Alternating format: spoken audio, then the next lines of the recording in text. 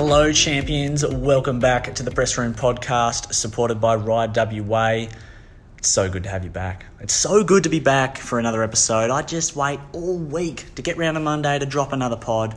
It's been really good hearing everyone's feedback around the episodes. It's great to hear everyone's enjoying them, and keep it coming. I really love hearing about it. And if you've got any podcast requests, let me know, because I'm already building season 2. So, being the halfway point, I thought we had to go big, okay? And we went with Australia's biggest. On the men's side of cycling, this week's guest is the most talented rider that we have. Next 5-10 years, this name is going to be prominent in, the big races, the biggest races in Europe. Luke Plapp, he's our guest, and it was so good to talk to him. And you know what? He kind of reminded me of my old cricket club because we were just chatting along like we were waiting to go out and have a bat. So, look, we chatted everything. We chatted about Luke, his recent signing with Team Ineos Grenadiers. I mean, seriously, the biggest team, on the planet, and really one that suits him to a T in terms of the rider he wants to become. So we chatted about that, what some of the teams were throwing at him to get his signature. We talked about the tech, we talked about time trialing equipment, skin suits, bars, all that sorts of stuff. His pacing for nationals and Campbell's corner. Wow, Campbell really got a good answer out of him then. We talked about the Olympics, Tokyo, remember that incident with the bars, Alex Porter, and after they snapped and they sort of cleaned up the crash a bit, the camera zoomed in on Plappy, and we talk about that, and you can hear the drive. He wants more. Look out, Paris. They really want that gold.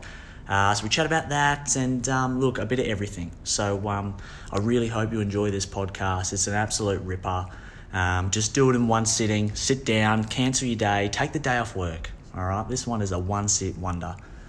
So also, if I can, I would love if everyone could just leave a review on the Apple Podcast if you use Apple, or if you use Google, which it's now available on. Leave a review for me if you're liking it, 5 stars. If you love it, you can give me a 4-star, I'll take that. Make sure you click follow on the Spotify and share it. Share this around, let it see as many people as possible. The traction on the pod is going so good. Last week's episode with Kate Wagner really hit Europe pretty hard. It was popping off in Slovenia and a big following in the US as well. So it's going really well.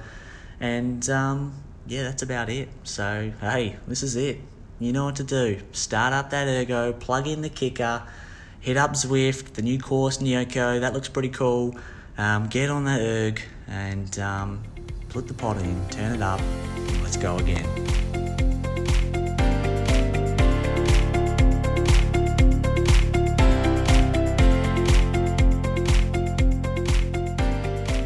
Okay, so sitting here today, we're on another episode of the Press Room podcast. This week's guest, a very special one in that, in my opinion, one of the big Australian prodigies that we've got on the cycling scene at the moment. And he's the current national individual time trial champion, Olympic bronze medalist in the team's pursuit, many other accolades that I'm sure he'll fill us in. And he's just signed with the Ineos Grenadiers. Welcome, Luke Plapp. How you going? Good, mate. Thanks for having me. It's good to be on. No worries. We just endured about 3 hours worth of technical difficulties, but We did. the things you do, eh? My man, Luke, can you please start us off by just giving us, I guess, a brief introduction about yourself, how old you are, where you're from, and where you're currently living? Yeah, so I'm 20 years old. I'm born and bred in Melbourne, but haven't been there for quite some time now. I moved to Adelaide when I was 17 for the track program. 2.5 years later, now sitting here talking to you in Andorra. So it's pretty cool up here at altitude. What's a bit of a background on me? Started bike riding when I was 13, just for a bit of fitness for footy and cricket. That's the love. Still is, to be honest. I'd probably still be doing it if I was good enough. So I guess it's far away. I missed the footy and cricket. I had to wake up early every day to tune in to watch the finals when I was over here. For the granny, actually, I woke up at 6, put 3 hours away on the bike, went and watched the game. Then after the game, had to go do another 3 hours. So it was definitely worth it though. But so that's a bit of me. Love my sport, Melbourne boy. Mm. And yeah, now I'm up here in snowy Andorra where it's snowing at the moment. Wow. Okay. And when you were uh, playing footy and cricket, how far along? Like, when did you stop playing? But what age group? Stopped playing footy under 16s. We won the premiership that year, and I was like, yeah, now's enough. Yeah. And then cricket, I stopped when I moved to Adelaide. That was my preferred sport, and I loved that.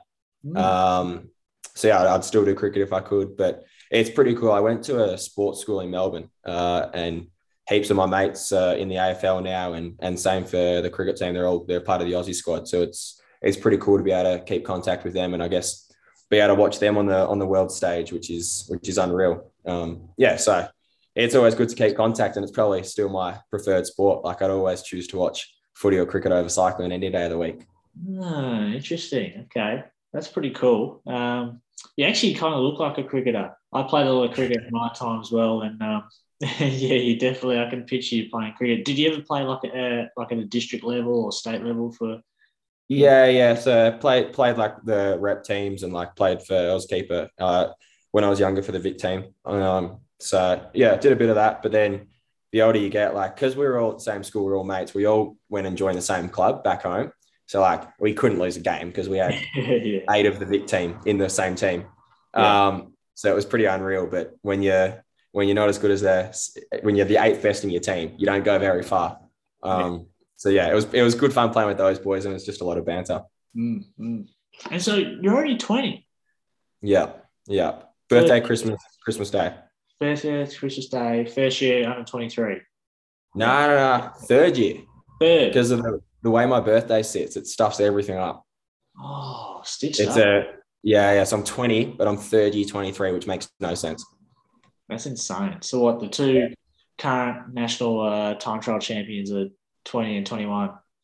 Yeah, yeah. Well, Sarah won it when she was 19, I reckon. There's Yeah, not much she hasn't won in her life. insane. Cool, man. Well, I guess talking of development, that's where I wanted to start. When like I've sort of followed your development for a while through like the junior scene along with others, and I mean, I guess as far as like development in terms of like results for you, yours has seemed like the most consistent progression of in terms of results of your cycling career. Would you describe it like that when considering just the road? Uh, yeah, a bit like as through under 13s, 15s, 17s, I never made a state team at all. Like couldn't even go to nationals. So yeah, nothing much happened there at all. At the same time, it was probably because I was focusing more on my footy in cricket. But yeah, it just never was good enough to make even a state team to compete at nationals. And then I stopped both of them, and in under 19s, I committed to the road TT.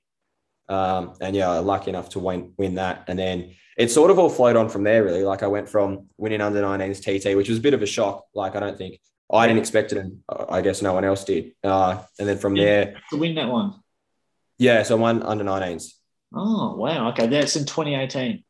Yeah. So January 2018, I won that. Then went to track nats like 2 weeks later or something. It was real early, and hadn't really done much track before that, and was just lucky enough to clean up just with like the road Ks. Like I didn't have any tactics. I just went off the front, and I was lucky enough that it worked in the scratch race Madison, and then was in the TP with the boys. And both of those things allowed me to get selected for junior worlds on the track and the road. Oh, wow. And that's sort of where it started to flow on. Like as soon as that selection happened for worlds, I was like, all right, let's go all in for this. And I was actually all in for the road TT. I tried to get out of track worlds because I wanted to commit to the road TT, but I couldn't get out of it. And look, I'm glad I didn't. Like 2 rainbows was pretty special with my best mate. To win a Madison with your best mate, I don't think there's a better feeling. Who did you win Madison Junior World title with? Blake Quick. Oh, okay, yeah, and then you won Yeah. points. Well, Pointy. Yeah. And then went to Road Worlds and got absolutely cleaned up by Remco. Like did you? absolutely. Wow, what was it? A minute and a half? Minute and a half. Yeah, but like the thing is, we're on the same gearing. Like you can only spin so fast. It's like you're restricted. There shouldn't be that big a time gap. He just cleaned me up. So no, it wasn't. That was all right, and I think that's sort of what And from Austria, from the Road Worlds, I moved straight to Adelaide, and that's where the track began. Okay. And I mean, it's a damn good year. When you won that under-19 national title at the start of the year, and then you won the Oceanas too after that, right? On the road. Yeah, I did. I beat the bloke that was just in my room actually, Finn Fisher Black. Yeah. That's right. Yeah. Yeah. At that point, were you thinking about like being a professional? Yeah. I think for me, the love's always been on the road. I don't love the track as such. So yeah, I've always dreamed of doing that, but at the same time, at that time, no, not really, because the Olympics was still the goal of going to the Olympics. The way CA works, like your best bet is to go on the track. So that was why I went the track pathway for the games. But yeah, I must say, like I've always had the eye for the road, and when that opportunity became available earlier this year, it was dream come true. Yeah, 100%. When you were say in that period between when you ticked over under 17 and then through to now, was, I guess in terms of your development, was the road or the track, did either of those two like give you more, in terms of your development? Yeah, I'd say what I learned from the track was the biggest thing. I always coached myself back in the day and like just did my own thing. So I think going to the track and having structure, being exposed to sports science and to, I guess, the technology of bikes at the moment. And like I learned a lot about that, which has helped me in my TTs a lot. And I think just you're there for a purpose, you're there for a reason, you're surrounded by everyone that's driving to go to the games to win goals. So I think it lifts you at the same time. Yeah. So that definitely, like everything that I've done, I owe to the track because of the structure it gave me and the exposure to the coaches. Like Timmy Decker and Rowan White have been pretty amazing to me. And that's, yeah, I guess I'm still working with them now. Oh, nice. Okay. When you nailed say after Junior Worlds 2019, you're second to Remco, were you aware of like his height and like how much he was pumped up? Did you know about it? Yeah. So my coach back then was Matt Gilmore. Like he looked after us for Junior Track Worlds. And then he looked after me for the Junior Road Worlds too. And he's a Belgie. So Matt's a Belgie and he knows he knew everything. And I didn't really know about Remco. And then Matt's like, no, there's this pretty good kid. Like he goes, all right. And then like as close you get to the day, there's like newspaper articles coming out that like he's the new Eddie Merckx. And like I think on the morning of the race, it was like if he didn't win, it'd be a disaster. It was some headline like that. I reckon it's like that for him now. Yeah, still the same thing. Like, yeah, poor guy. He's unbelievable. I raced him for the first time in Italy since then, and he lapped us like in a road race. It was a circuit, 10K circuit, and he took a lap. Oh yes, yeah. So, you must be still like, is it motivation to sort of compete against him, now, or like when you sort of find your feet in Europe? Like, do you have that motivation? Yeah, a little bit. I think it just comes with you want to do the best you can, and he's going to be one of the best. So yeah, if you want to go well, you got to put him away. But at the same time, like the talent coming through the ranks now is unbelievable. Like it's just gone to a new level. Like the watts that you used to be able to do to win worlds is just like, wouldn't even go top 5 anymore. Like it's unbelievable the new level that's come through. Do you reckon it's because of the advancements in sports science? Because you really come out through the peak period of when the science behind cycling training and the technology, of course, is really at the height, and maybe it's not. Maybe in 10 years' time it'll go even further. Like, do you reckon that's one of the reasons why the level has risen so much? On the track, yes. Road, I'd say people are just getting stronger. Like the watts that you're doing on the road now are a lot more. And yeah, the technology has got better on the road, but I think the biggest gain has come from people being stronger. But on the track, for example, like when you're at 115 RPM, which is what we race teams pursuit at, and you're on the same gears, like there's not as much room to move in power.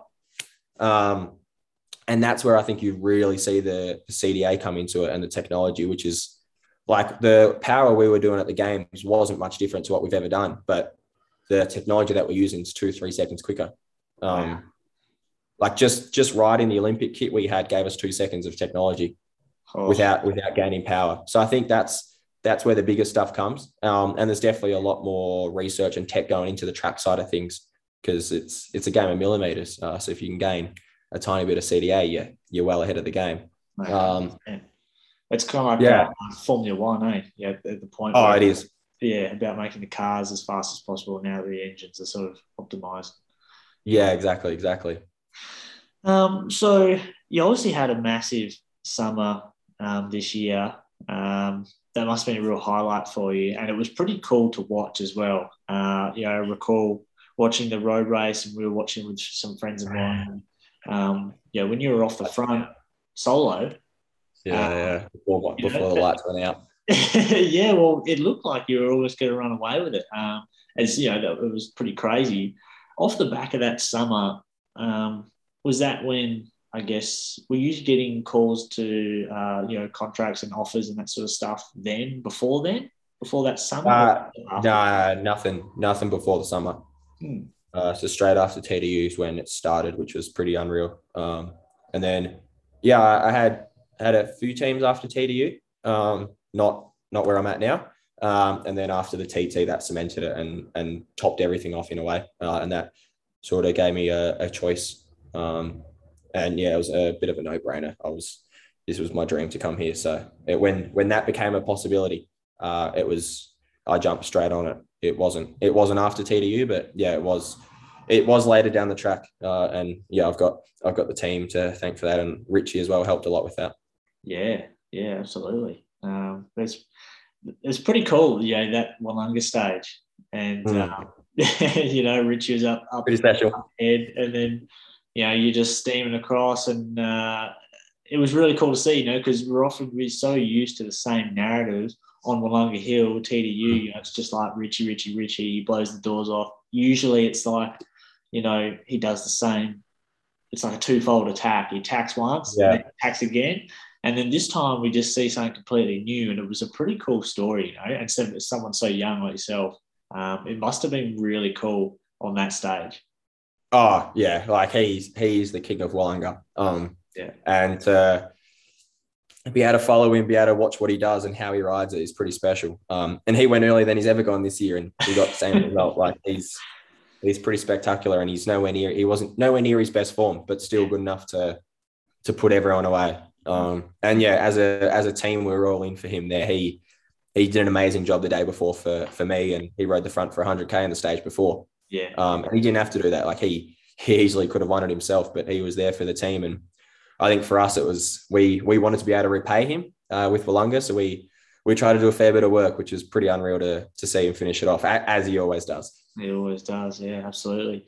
I guess that moves me into obviously joining the Ineos Grenadiers. What a team to join, especially as a rider like what you are now. It just seems like the perfect fit, and it must feel really good to have a couple of Aussies on the team as well. And obviously Richie and Worthy and stuff. Yeah. It's like you said, it was the perfect fit for me with the track background a bit. Like you've seen what they've done with all their guys through the track and turned them into pretty special things on the road. And also the other way is like the way they run is the exact same as C8, how Cycling Australia runs. It's a lot of them are old staff or staff from Ineos have gone to CA. Yeah. So it's quite a familiar setup. And I knew what I was going into. It's an English-speaking team. Like on the dinner table, I can sit there and join in on the banter rather than not speak the language. Like you said, there's a great group of guys, Aussies, and just the Brits as well. Like we all get along super well. So yeah, it's pretty special. That's right. It must be a really good culture there. And I guess when you said you had other teams after you, not surprised at all. I guess when you're getting the different offers coming in, do the teams try and offer like incentives of what they could offer you? Like, say, for example, does one team say, look, we can offer X amount of time in a wind tunnel or better TT equipment, or we'll improve our TT equipment, or another team might say, come to us, we'll offer you a start in a Grand Tour in your first year. Like, do they try and Yeah, all that. really? Yeah, like exactly what you said. TT stuff, Grand Tour stuff. Like when you do races, what races, they'll give you a calendar. There's also a lot more that they can do. Like there was some pretty mind-boggling things that they threw out on the table, which was I didn't know that stuff happens until they offer that sort of stuff. Like not money, like other things, which is pretty like to see what they're willing to do or race calendars that they're willing to give you. It was interesting, but for me, it was just like it was the team that was the best fit, not who could offer the most or who could offer this and who could offer that. And like it's nothing, it's no extra things that I'm getting at Ineos, but they've got the best equipment in the world, they've got the best TT bikes, they've got the best technology, they've got the best sports scientists. Like what they do is second to none, and that's sort of why I wanted to go there. That was for me. A lot of it was the TT equipment at the same time. Like that's obviously what I love and what my passion is for, and I know that what they do is better than anyone. Hey guys, thank you so much for listening. I really hope you're enjoying this episode with Luke. What an absolute ripper. Make sure you go and follow him on Instagram. He's got a great Instagram account and really kind of gives a cool insight into what it's like over there as an Australian over in Europe, in Girona, I think where he's living. And while you're doing that, just go ahead and pop over to the Press Room Podcast Instagram account. Give that a follow. I'm posting lots of interesting things about the episodes and a few sort of bits and pieces about the pro cycling world as well that you should find interesting. So, give that a follow. Like the Facebook page. And if you're on Apple or Google, please leave a review. That'd be so good if you love this episode. It would really mean a lot to me. And if you're on the Spotify potty, which apparently 50% of the people are, hit follow. Let's boost that up. That'd be really good. And share with your mates. If you haven't heard about it, or if you know someone that hasn't heard about the Press Room, please tell them about them on the next bunchy. When you chop them up in the sprint, just say, hey, look, that was from the Press Room podcast. Look it up. All right, legends, I'll leave you with the rest of the pod. Thanks again for tuning in. It means a lot. Cheers. Yeah, 100%, mate. Well, it shows. They got the world champ, right? Yeah, exactly. It's pretty special riding in a team with him. When I raced in Italy last week, just having him in the bunch is just like you ride so much stronger because one, you don't want him to make it. You don't want to look real shit in front of him. Like really, you want to show him that you can do something. But at the same time, you just ride with so much more confidence. It's like I was explaining. It's like riding with like a bazooka in your back pocket. You just ride with confidence because you know you've got Filippo there. And people give you more space. People spread the road to let him through because he's got the respect from the bunch. So if you're with him, I just sat on his wheel all day and it was amazing to watch.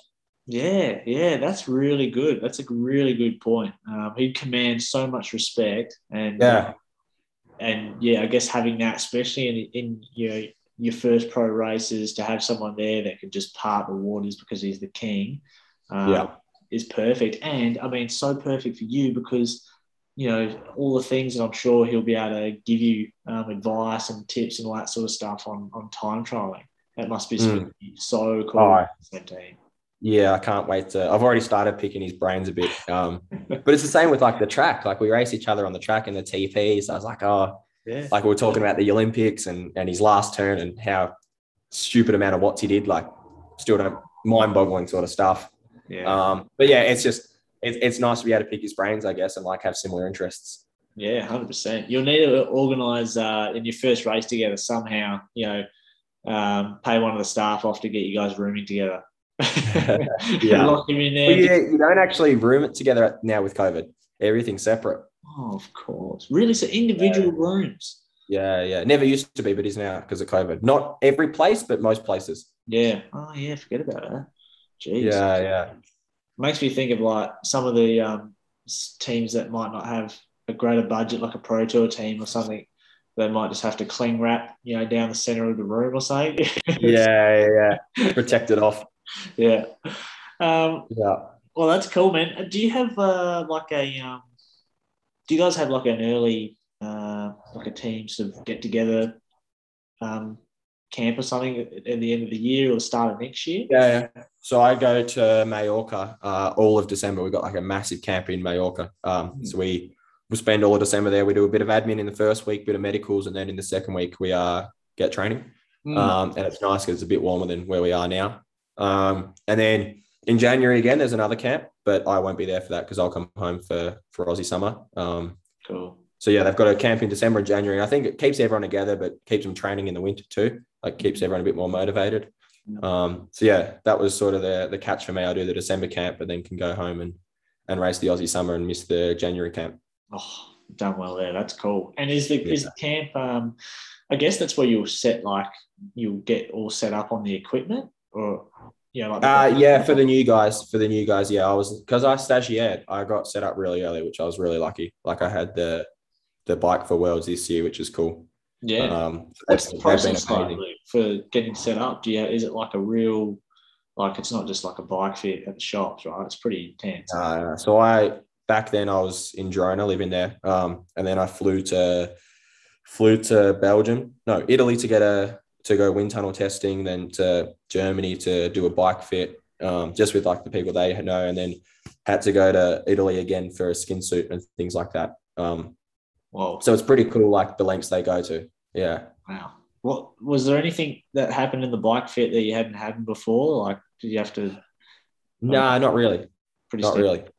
Yeah. Well, because I already had my position pretty dialed from my old bike, so it was just transferring that as close as you can. But then at the same time, like how the bike interacts with you in the tunnel is different, so we had to change a few things there. The skin suit's the hardest thing. Like that changes.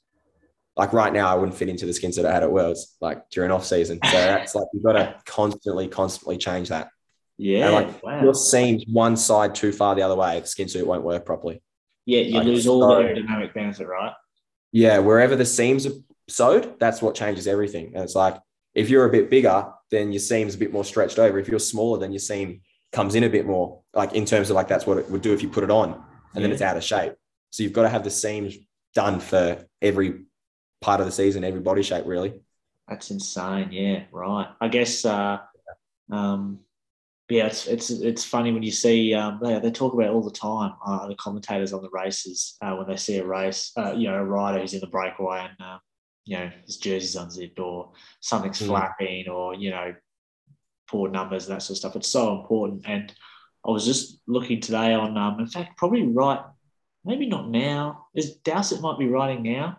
No, in a few hours. Yeah. So like I was reading about his skin suit being optimized for obviously turning left on the track. Those skin suits from Vortec are pretty expensive. Let's say that. Yeah. Like, I think we're talking like upwards of €6,000. Holy moly. Jeez. Yeah. Very expensive. Jeez. Yeah, that's another level. I mean, my skin suit costs $300 and with a what saving that Dowsett's going to have. Okay. Okay. I've got a good one here. I do junior coaching, Luke. Yeah. But for like sort of 12 to 15-year-olds. Yeah. And I get one of my kids, Campbell. He's do you remember watching that video? You would have seen it, that kid in Tour of Britain, and he was riding alongside the race. Yeah. Someone getting the bottle. Just picture the Australian version of that kid. This kid is Campbell. He's an absolute legend. But he is asking a question for all the guests, all right? And he's got one for them. Yeah. All right, I'm just going to play it. This is Campbell's Corner, we've been calling it. How do you normally pace a time trial? Say if it's a 40K race, would you go easier or harder in certain parts or distances?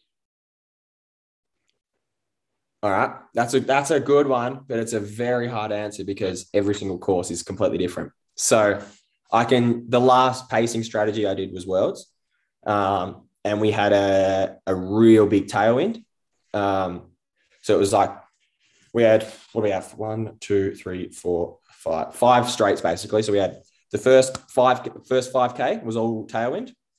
The next 3K was like proper crossy. Then it was tailwind again, proper crossy the other way, tailwind to the finish. So So for me, that was probably the most complicated pacing strategy I've done because the time to make up is in the crosswind. So I was pretty easy for the first 10K of that race and then emptied the tank in the crosswind. And then the key after the crosswind was to punch out of the crosswind as hard as you can to get back up to speed with the tailie. And then as soon as you're back up to speed, almost just tuck and don't pedal, like hold the speed, hit the crossy again, 100%. Then when you turn back onto the tailwind, punch it, get up to speed again, and you're done. So it was a real weird TT in the fact that there was only 2 sections where you're going as hard as you could go because of the tailwind. Then if you have nationals, for example, it's completely different because of the hill at the start. So you're going full gas out of the start gate, getting back up to speed, and then you coast sort of on the highway because it's so fast. Because you've got to sort of work out where's the slowest part of the course because that's where you can make up the most time. Yeah. Where when you're going 55K an hour, if you pedal at 250 watts at 55K an hour, like you'd have to go 350 to go an extra K an hour quicker sort of thing. So you got to make up where it is. And then nationals as well, there's a downhill. So you've got to empty the tank before the downhill to be able to recover. So it changes for every course. And it's very wind dependent or hill dependent. That's sort of the things that you do. So in hindsight for Campbell, you go, if there's a tailwind, hold yourself back. If there's a headwind, that's where you can make up the most amount of time. And if there's crossies, again, the same thing. So you've got to break the course up into about 5 or 6 sections. You don't want to make it too complicated and have too many sections. So nationals, I break up into 4 sections. And then worlds was 5 just because there was 5 significant straights and that was it. Okay. So it changes.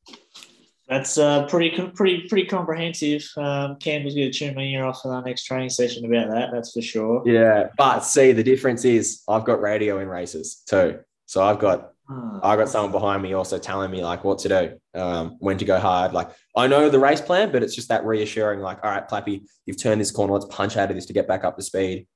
Like you're on a good speed. Don't pedal too hard now. Like hold your speed. Yeah, that's very helpful. It helps. Yeah, it does help a lot. Okay, that's awesome. Thanks. That's a really good insight. He will love that. Campbell's I've lost count how many state titles he has. He's only 11. He's love that. I think if he gets to 20, he gets a new mountain bike or something. It's out of control. Love that. Okay, that's awesome, mate. What do you think your first year in the World Tour is going to look like? In terms of like, what do you think? It's not like races, but like I guess experiences. It's going to be interesting because like I haven't even raced on the road much ever. Like in Oz, we're doing 2 races a year. So it's just going to be like, it's just going to blow my mind away. Like just the racing, I think, and just being able to learn every single race. I've never raced on cobbles, never raced up a proper mountain. Like we don't have them here. Yeah, exactly. So I'm just going to be able to experience so much. And like the idea of what I think suits me just may be the complete opposite. So I think for me, it's just going to be about learning the whole time, gaining a bit of respect from other riders, hopefully in the peloton and just learning my way through. I've got no clue what to expect just because I haven't raced much. Like say some new Europeans, at least they've raced a lot and they understand what's going on. Whether like we race in Oz with 40 in a palo, now we've got 250. Yeah. And the Dutch and the Belgians do like 4 kermesses a week with 200 riders. Yeah. Oh, exactly. And like Lavenir this year, I crashed stage 1, so I didn't actually get to race, which would have been the best sort of head start. Yeah. That would have been that's a shame, but that's okay. It worked out pretty well in the end. Yeah, it wasn't too bad. Yeah. All right. Well, let's move on to Olympics. Ooh. How good? Oh. Okay, mixed bag, but outside of the result first, it must have been really special to 1, get selected, and then 2, like finally get there, right? Might sound weird. Getting selected was the best part. Yeah. Like March 2020. That's was the day I got the phone call. Yeah. March 2020. March 15, I reckon it was. And that was the best. That was probably the best day ever. Wow. From there, it wasn't as, but that was because of the experience we had. Like a lot happened, a lot went wrong. I think getting selected, I think that's the dream. You always want to go to the Olympics, don't you? Yeah. Like you got to get there before you can dream about winning gold. So I think, yeah, getting selected was amazing. That was sort of, yeah, one of the best memories I've had. And then, yeah, the whole COVID happened, and we were lucky enough that we held our selection, even though COVID happened. So we didn't have to get reselected as such. Mm-hmm. Yeah, but then it was just a really long wait and a really long build up. We lost a few riders to retirements. Yeah. It was a long time and a struggle for us, I think. And it's, yeah, I don't know. When that happened with Porter, it was just like what's going on now? Like, what have we done to deserve this sort of thing? Yeah, it was bad luck after bad luck. You know, yeah, it was. When that, obviously, you know, the bars are failed on Porter. The camera, like when you finally got around to the pen, the camera like zoomed in on you on TV, and like, yeah, what were you thinking at the moment when obviously Porter had come down to change? Were you thinking, oh shit, you know, I might need to be on here? Yeah, so I just rushed to get ready just in case, which probably wasn't the best thing because you probably should be ready anyway, but like you never thought that's going to happen. And it was all like Porter got back on and he did an absolutely amazing job considering. Like he wasn't able to ride the next 2 days, so to be able to get back on and produce a ride when he was probably at his worst was amazing. And he was the reason that we got to fight for a medal in the end. Like he was unbelievable. And yeah, like everyone had their bad luck, didn't they? Like the Danes crashed, Kiwis. Kiwis unfortunately crashed. Yeah. It was like really weird. In fact, you know what? The whole track program, there was just so many weird accidents and incidents, wasn't it? Like ridiculous.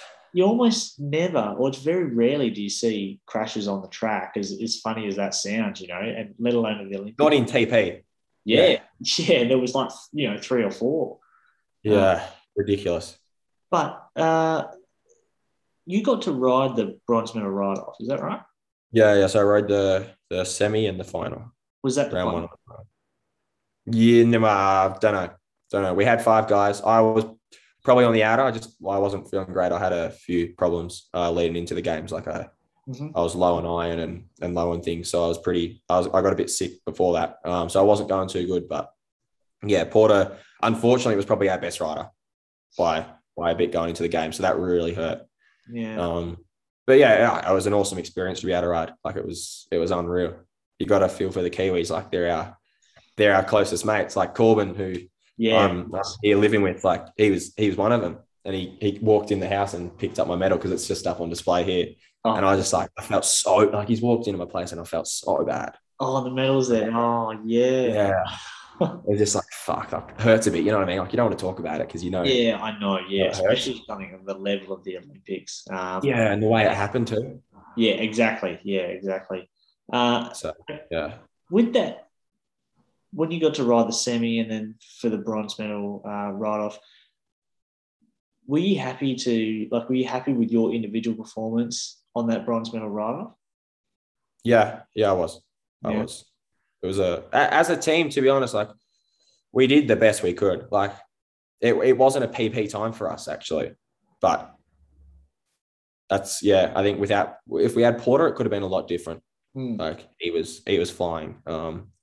And I think we all believe that we could have got that gold if Porter was there and we didn't have anything happen into the running. But yeah, I was happy with my ride. I think all of us were happy with our rides considering what had happened. Like physically we were fine, but mentally that stuff just knocks you around, eh? Yeah. I mean, even for Alex to get back on the bike straight after that, like, and to have the courage to believe that the bike is not going to do that again. You know, it's like when you crash on the road in a crit or something, you're taking a corner, you know, there's next few corners, a little bit gingery because you don't know, but like for the bars and particularly on a start, you know, the power you're putting in the bike on a start for a track event is hectic. So it shows a lot of character. He's unreal. Yeah. I want to know, with the team's pursuit, I've never done a team's pursuit before. I've ridden a little bit on the track, but mainly road. And the team's pursuit, really, at least for a lot of it, most people, it's pretty foreign. At the highest level, what is the most challenging component of the team's pursuit? Like, is it the changes? Is it the start? Is it like is a change at the start of a team's pursuit, like the first 2 or 3 changes, are they easier or harder than the last 3? Or the heart is. This will sound weird because people probably don't understand. The hardest part's changing tracks and racing at different tracks. So every track's a different shape, which changes where you have to swing. So you either swing at the middle of the bend, start of the bend, wherever. Every track you change that. You have to change where you get back onto the team. But then you also have to change the line you ride. So say in Adelaide, we ride between the red and the black and the straights. Brisbane, we go up to the red. Like every track changes. And we know that with the tracks we're familiar to, so we can adapt really quickly. Get to Tokyo, you've got a week to learn a new track. And then at the same time, like you've tapered and you're racing and you're going at different speeds. And when you're at a different speed, it changes where your swings are.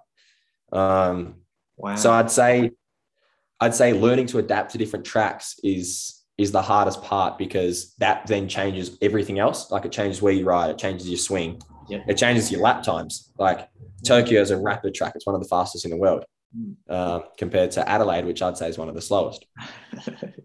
So it's like where you change on Adelaide and how you get back, or how high you go on the bank to then come back down, is different to where you do it on a faster track, because it's faster. The team's coming underneath you quicker. So you can't go as high because you'll miss them.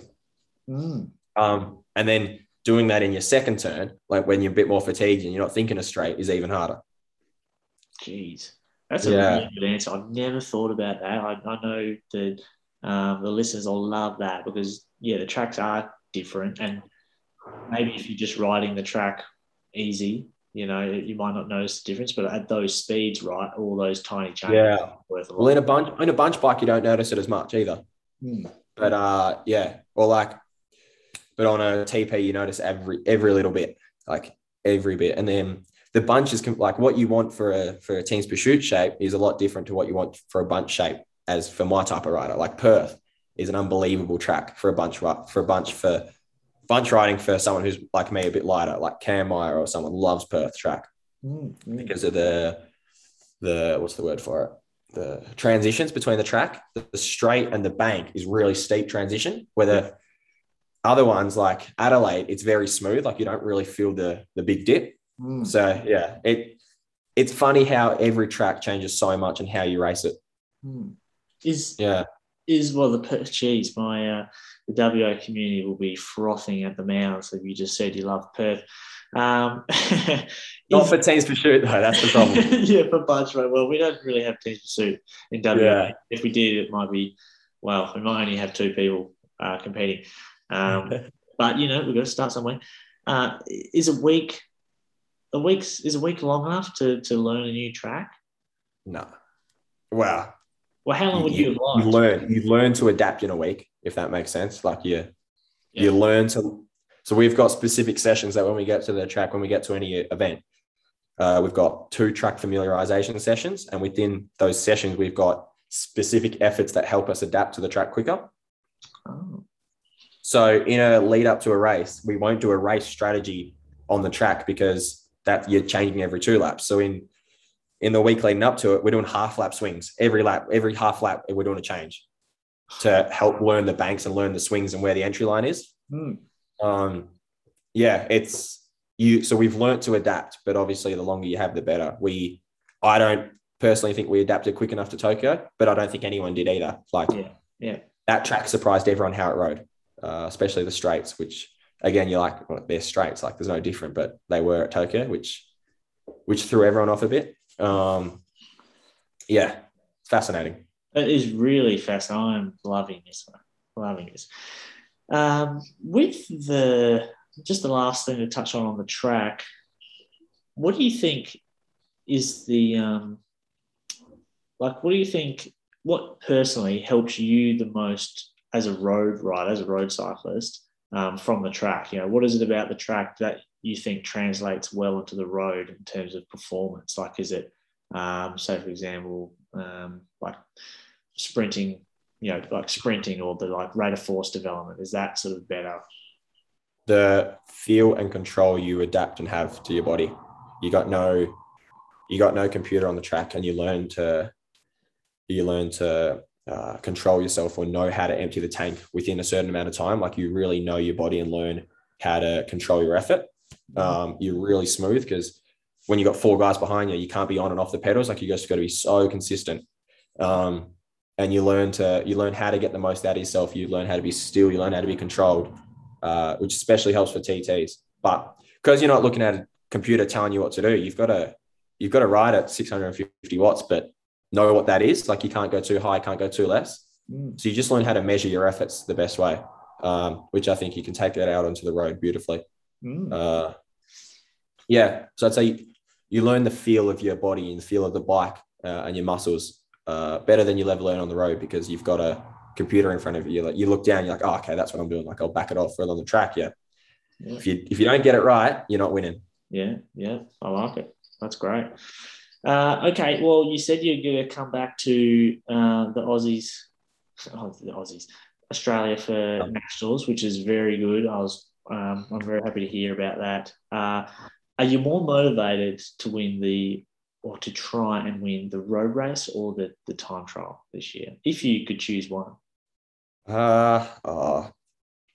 Look, I'm coming in with a very different prep. Like I'm going to have 6 weeks not riding a bike at the moment during off season. Richie mode. Like just to prepare for next year, just to not burn out. Because I found like this year, especially starting so early in January, like going so hard, it took its toll towards the end of the year. But I think you'd love to train every single day and race every single day in an Oz jersey, which is the road race. I think like there's nothing more special than that really. Like TT, you get to wear it once or twice a year. Whether like every single time you put on a kit, it's going to have Aussie stripes on it would be pretty special, I think. So, definitely. But at the same time, it's a lot harder. It's a lot harder to win the road race because there's 200 guys in the race compared to 20 that enter a TT. Definitely. And the Aussie jerseys, well, I'd love for you to win the Aussie jersey or someone like Ewan or Durbo, only because, and no disrespect to the previous winners of the road race, we just haven't seen the jersey enough in Europe, like it just hasn't been prominent. And the sad thing is with Cam winning the last 2 years, COVID's, taken so much time away from him. But when he would even be racing, often his job would, usually be done by the time, there's lots of cameras on and that sort of stuff. And like, for sure. Yeah, like it would be. I think Caleb wearing it would be awesome, but we've got to get him back to Oz for that. Yeah, I know. Maybe he'd probably come back to Oz, but in November or whenever. Yeah. Yeah, exactly. No, I think next year, like I think even at Wollongong, like if he can win the Worlds, that'd be pretty special. Like seeing him post up every Tour de France stage in the rainbows, that'd be unreal. Yeah, that would be hectic. I don't know who the organisers are, who's putting the race course together, but it'll suit him well. In my head, I think they're going to build a Sam Ramo style course. Yeah, you're on the money there. A few hills close because you have to, but not enough. That'll show. Yeah. And you're on the money there. And it's got to be a circuit. Like that's the rule. It's got to be a circuit. But yeah, you're on the money with that course. And the TT's 36K. It's quite short. Very short, to be honest. Wow, that's interesting because found that out yesterday. So it's not released, but yeah, found out the course length yesterday. Wow, the inside scoop. It's very short. In Perth, the inside scoop. Well, fingers crossed anyway. That'd be so sick. Okay, mate, I've got 2 more questions here. Okay. All right. What level on Zwift are you? Don't do Zwift. Hate it. Cannot stand it. No Zwift. Okay. Can't do ergos. Cannot stand them. Really? No ergos, even with nothing? I got forced to when I broke my elbow for Worlds and had to. That was the first time I've done ergos. Like, got forced to do them for Worlds training, and it's why I'm so burnt out and need so long off the bike at the moment. Like, it takes its toll. But yeah, cannot stand Zwift. Like, absolutely cannot stand it. Very interesting. Okay. What's the favourite bit of Ineos Grenadiers kit that you've received? Oh, the kit. Skin suit's pretty unreal. That's a good answer. Does it beat the Aussie Olympic bum bag? The Aussie the bucket hat was pretty cool too from the games. All right, no, actually, I take that back. The high top Converses, the Dunlop volleys. Oh, did you get Dunlop high tops? Yeah, we got high tops and lows volleys. That's insane. Unreal. Yeah, unreal. Like full white and then green and gold stripes, high tops. Like, oh, they were pretty good. I wouldn't wear them. I'd just keep them fresh in a little box or something. Oh, I rocked them every day at the track. Like, rocked up to the track wearing high tops, bum bag, bucket hat. Like, you got to embrace it. You do, mate. That's cool. I love that. You got to get bloody Ineos on to start making, some real cool kit. Yeah, a bit out there. Yeah. Cool, man. Well, look, thanks again for coming on the podcast. It's so cool to have someone like you on my pod and share some really cool insight. Because the cycling media is good in Australia, but you don't really get to know riders and hear some of the insight that you've just given us, man. Yeah, no, thank you, mate. It's been a pleasure. I've enjoyed it. Yeah, sweet, man. Well, enjoy your off season, bro, and we're going to be cheering you on in the Aussie summer when you're back here, and good luck for the rest of the season. Thanks very much. Cheers, mate. Appreciate it a lot. All right, bro. Thanks, Luke. Take care.